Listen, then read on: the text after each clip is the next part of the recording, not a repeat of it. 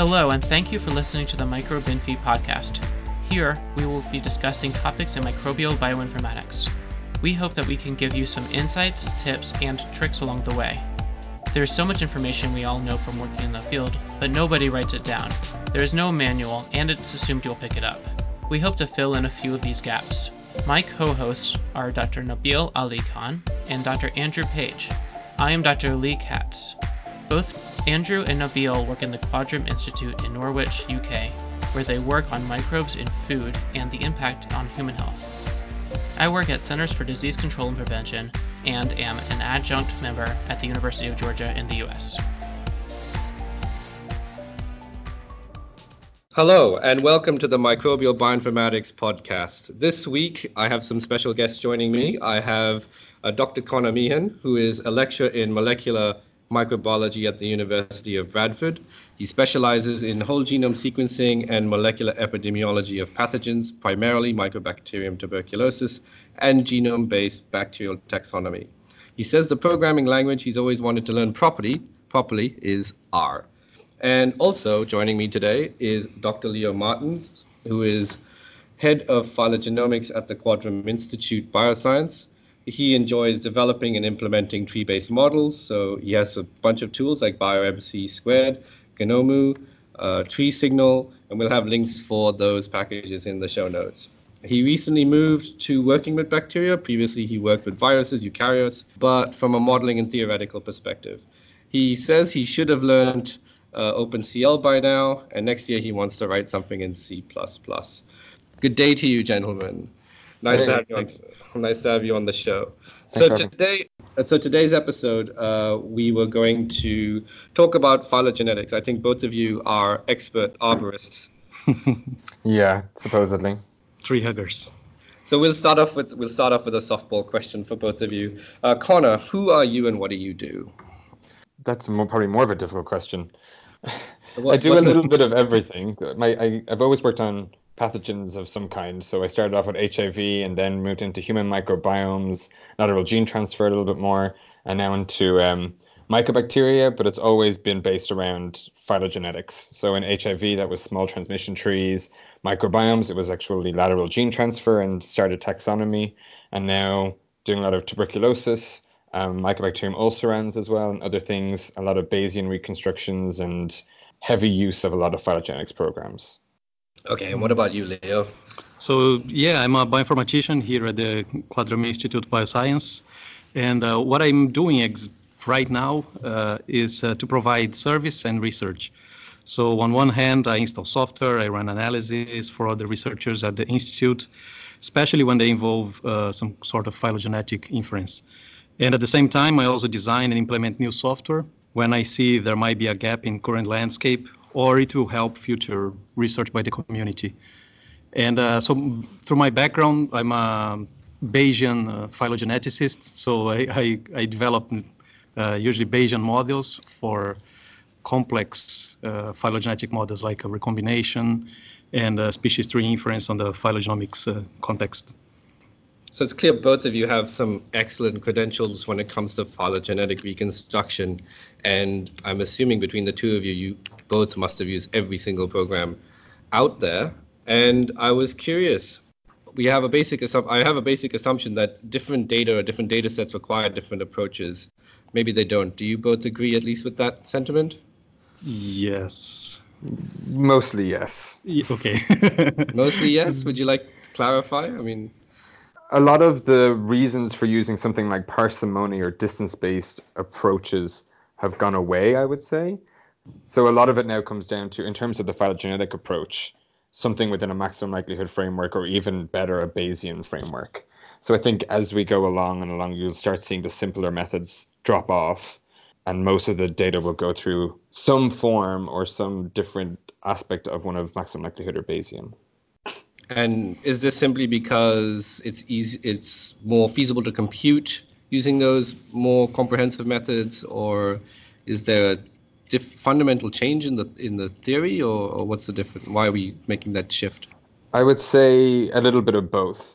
So about 10, 15 years ago, you would have had to have a computer that was used to run your maximum likelihood tree and you would leave it for days for maybe 20 to 30 taxa, but that's not the case anymore. So back then, parsimony and neighbor joining were done so that you could actually get some results within your year. But now, as the computers get much, much faster and the code is streamlined a lot by some excellent programmers, maximum likelihood and Bayesian can be used on much larger data sets and more comprehensive models of evolution. And what about But I understand. Yes, I'm a bit biased because I'm Bayesian, but I think that whenever you increase the capacity of the computers, people come up with more data and more complex models. So I don't know. I think we still have space for parsimony or for distance methods. So although I'm not an expert on them, I would say so. For instance, if you have for a short time frame, an outbreak, or if you're looking at subspecies clonal complexes, can't you just say, because in this case, if you're using SNPs, you assume that you don't have back substitutions, you don't have anything weird going on there. So every substitution that happened in the population is present in your sequences. In these cases, can't you use parsimony or distance? I have the impression that it might be complicated. We might to use Bayesian models for everything, and I think I think there's a renaissance of these quick and dirty methods. Yeah, I will say often when I'm talking to people who want some help with molecular epidemiology, like these kind of outbreaks, the first question always is, why are you building a tree? And a lot of the times people are building a tree because that's what they think is required to go into their papers, and they don't always need that. So for an outbreak, it can just be, yes, a quick build a SNP matrix and then just have some cutoffs to say these things are closer than these other things. And in that case, exactly, a parsimony or a distance approach is fine because it's just coming from a matrix of some kind. As a quick background to why sometimes we use maximum likelihood and Bayesian for people may not know, it's to model multiple substitutions happening at the same column or in an alignment. Like Leo said, if it's a very short time span and it's in a small population, the likelihood of multiple mutations having occurred that you did not observe is so low that a parsimony or a distance matrix is fine. Probably will get you the same answer as a maximum likelihood. I agree with that. I think on short time frames, when people want to work on an outbreak, they want to look at transmission clustering, and there you have to maybe start moving into some of these Bayesian approaches, which are trying to turn a phylogenetic tree into a transmission tree, like Outbreaker or Transphilo, which are trying to estimate how many events you may have missed. So, as with everything, the answer is always yes and or no at the same time. I was hoping even if we were talking very short, focused time frames like outbreaks, we could get some sort of consensus what it looks like. It's really, the standard thing that anyone tells you. It's down to the question you're asking, what's appropriate, what's your data doing, how deeply do you want to model this, and how important is it to establish that line of succession in your data. Well, if you were working on viruses and you have a small outbreak in a hospital, you look at the MRSA paper that Simon Harris did years ago, which has kind of set that out. You can then just do a distance-based or a parsimony tree because all you want to know is whether they are related to each other or not. And then it's just about the topology of the tree, and then they're probably fine. It's about if you want to do something with that tree, as in look at clustering on that tree or look at the branch lengths and know times of when did this transmission occur and all that. That's when you got to go to the more complex things. I think I agree with you. When you want to use tree seriously, you shouldn't rely on parsimony or distance. You want to have something that you can trust upon, right? Yeah, I think I can. Yeah, I agree with that as well. I myself am quite fond of doing a first pass NJ tree, no matter what size the data set, just to get an idea and make sure that it's sane. And then, but I always keep that caveat that this is not really robust and we need to go back and there's still a very nice algorithmic trick, right? So you can use that as a starting point for doing something. Even IQ3 or XML, I bet they use some distance-based methods just to have a first pass on your data. Yeah, I think a lot of people forget that all maximum likelihood approaches often start with a parsimony or a distance tree, and they refine that within RaxML or IQ tree or PhiML to get to something better from there. But you have to have something to start with.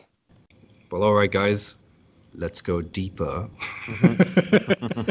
What does your advice, or does the type of tools you would use change when we start thinking about looking at an entire clonal complex or within a subspecies? Not necessarily species level. It might be species level if it's a very monoclonal species, but just sort of within a species, but not just an outbreak. You're going a bit broader. What would you recommend as the approach there? Does it change compared to these shorter timeframes we've been talking about? So I would say a lot of my work recently has gone away from using phylogenetics and focusing on the data that you're going to put in to build that tree, because it just tends to be a bit more of a mess when you do go to whole genomes or whole species level. There, the maximum likelihood approaches tend to work quite well. Again, I'm a big RAxML NG fan. Other people use IQ tree a lot, and there's a big discussion about which one is better. In my opinion, neither is better. They're both quite robust at doing anything at that level. Then it's about what data you're going to put in there. And normally you're going to put in something like a core genome that you've created with Rory, or there's a program called Progenomics, which also will create these core genomes. And then you want to build a tree of some kind from there, normally a maximum likelihood, if you just want to know the relationships between these things in there. Well, I know Leo is a massive IQ tree fan, so any comments from you? Well, I use IQ3 because it's very easy to use. So I think and it's quick. I've used RAxML in the past, but I remember for some data set, it gave me, it was taking too long. It was taking longer than I used to with IQ3, and then I went back to IQ3. But I think both of them are fine. I did it the other way around, because with RAxML, I was using that for years. Everyone was like, why aren't you using IQ3? That's where it's at right now. And I tried to do this huge complex-based tree, and IQ3 was like estimating that it was going to take me about 2 months. RAxML NG, so the new version of RAxML is much, much faster at these large trees. But IQ3 definitely is more comprehensive in a lot of the things it can do, especially picking that model for you and running it all and doing the bootstraps. And it's definitely a great program. I'm contemplating going back to IQ3. So these more diverse data sets, Leo, do you agree with Connor that essentially it's less about the program you're using and it's very dependent on the input? On the data, yes. Yes, absolutely. I think and I think this is going to be more of an issue in the future.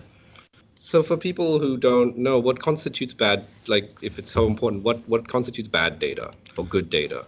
Data that was hand-picked. So that's good. That's bad. Bad. Well, it depends. So some people call this. So this can be a selection bias, or it can be gene shopping. So gene shopping is when you want to answer a problem, and so for instance, if you want to do divergence time estimation, and so you need genes that, let's say, are constitutive genes. So not genes that are under weird selective scenarios. Nearly neutral. Yeah, exactly. and so this is what they call gene shopping. So you go in your genome and you find the genes that are the best to answer your question. But then there's the evil twin side of this, which is selection bias. So maybe you choose the genes that you have more data available, or the genes that are easier to detect in more genomes, or the genes that you only have in single copy, because then you don't need to handle paralogy. And so because fiddling, by the way, I'm talking this not only about microbes, but in general, because you have a lot of long-going discussions on parts of the tree of life that are, when you look at it, it boils down to which genes are you taking, which species are you taking, because it becomes a matter of, do you optimize the noise to signal ratio? So, by selecting the genes that are more present in more species, then you might be actually selecting one kind of signal there, and you miss all the rest. So, from this standpoint, I think choosing the genes and choosing the data, and how do you throw away your samples, and how do you choose which samples to analyze? And then if you have a lot of data, I think people sometimes they first do a clustering, and then they remove the sequences that are very similar, and then they work with the other ones. But what if you're inducing some bias there? Connor, any comment from you? Yeah, data selection is a real big problem with these kind of things. So there's become a huge trend of taking the core genome, and then you have all of those genes that are present in every species that you're looking at, or every isolate you're looking at, and then concatenating that all together into what's called a super alignment, and then building a tree from that. And a difficulty is, especially with bacteria, is lateral or horizontal gene transfer, And you're assuming that everything in the core genome was vertically inherited and not horizontally inherited in what's called orthologous replacement, where the bacteria has a copy of that gene and just replaces it through lateral gene transfer with a copy from another bacteria. And if all the individual genes that you've concatenated together don't all have the same signal, you can get really weird trees, and maximum likelihood can have real problems with incongruent data inside of the same alignment. Understanding what data you should be putting in can be quite difficult. So if you take, for example, 16S, everybody uses 16S, and they say that it's the best marker to use, and it's fine in some ways, but some bacteria have four or more copies of 16S, and they are not all identical. And which one of these do you choose? Yeah. Some of them have gotten 16S through horizontal gene transfer. Which one of these do you use? So paralogs and orthologs and putting all that in, it's a lot more work than people probably think it is. Much of what we're talking about essentially extends across all life. From the sounds of it, from our discussion, that the short time frame within an outbreak, it's sort of dependent exactly on your question, what you're going to do. But as you get wider away, it's more your input data is vitally important, more so than probably picking between XML or IQ-tree. Yeah. I don't think that's the bit we talk about the most, but that's not the bit that we work on the most for sure. I always say with phylogenetics, you'll always get a tree. Every program will create a tree. It's not like you'll get an error and it says nothing can come out at the end. Yeah. No, you get a star sometimes. Yeah, you get a star, but that's still a tree, technically. It's acyclic, technically.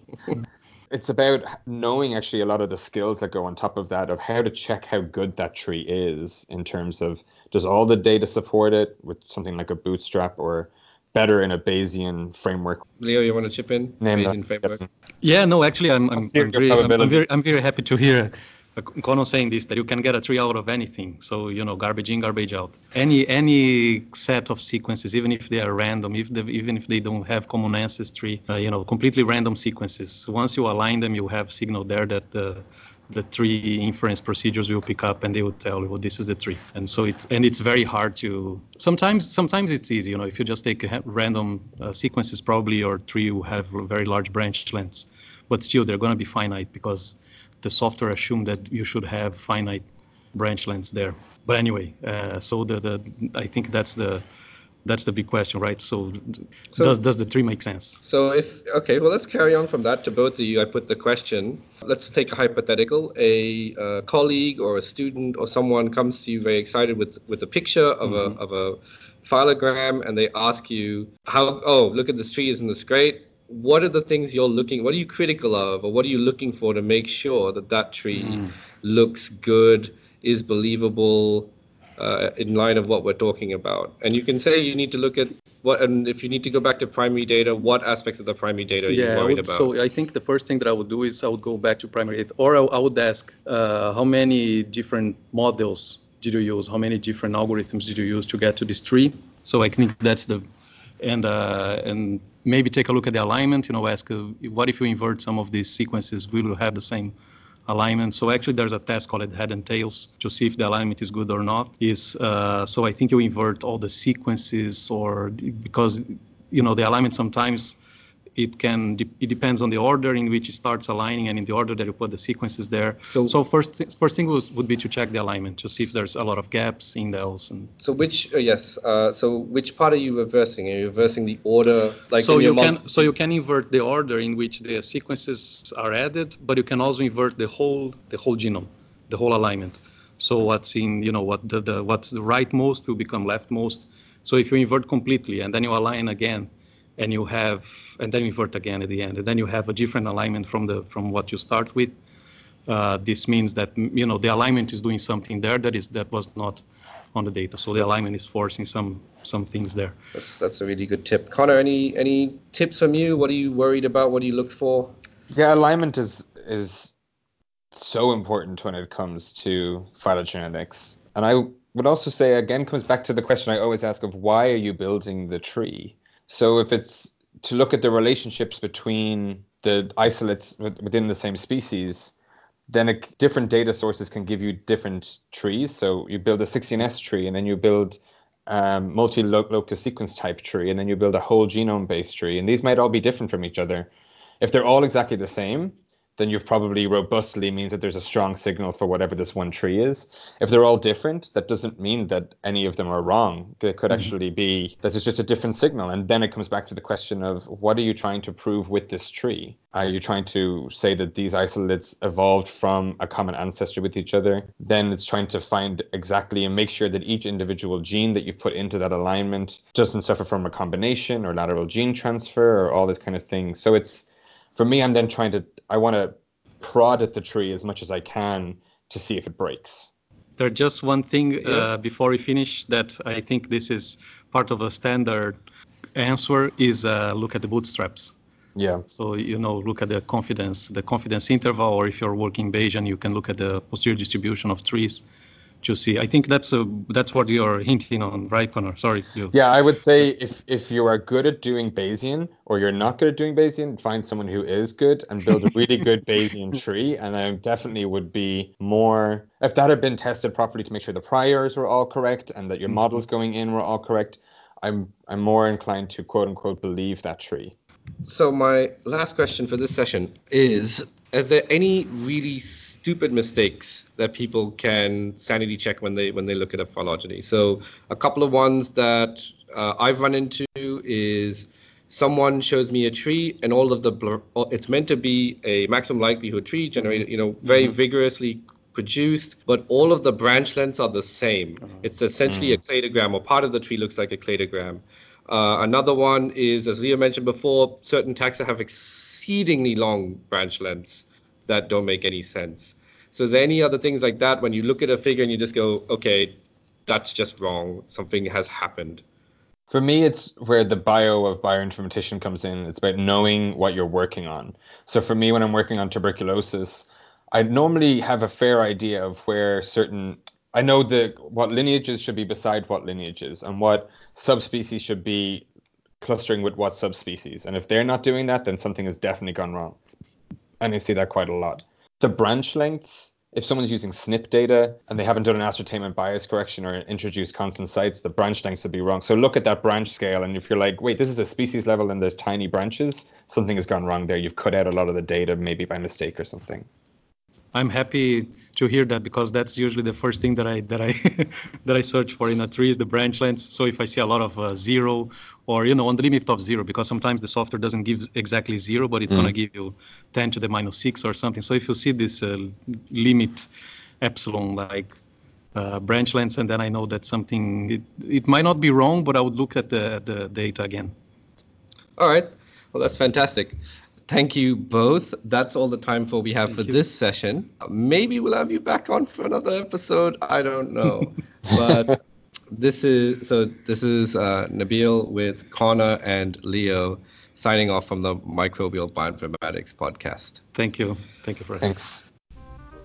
Thank you all so much for listening to us at home. If you like this podcast, please subscribe and like us on iTunes, Spotify, SoundCloud, or the platform of your choice. And if you don't like this podcast, please don't do anything. This podcast was recorded by the Microbial Bioinformatics Group and edited by Nick Waters.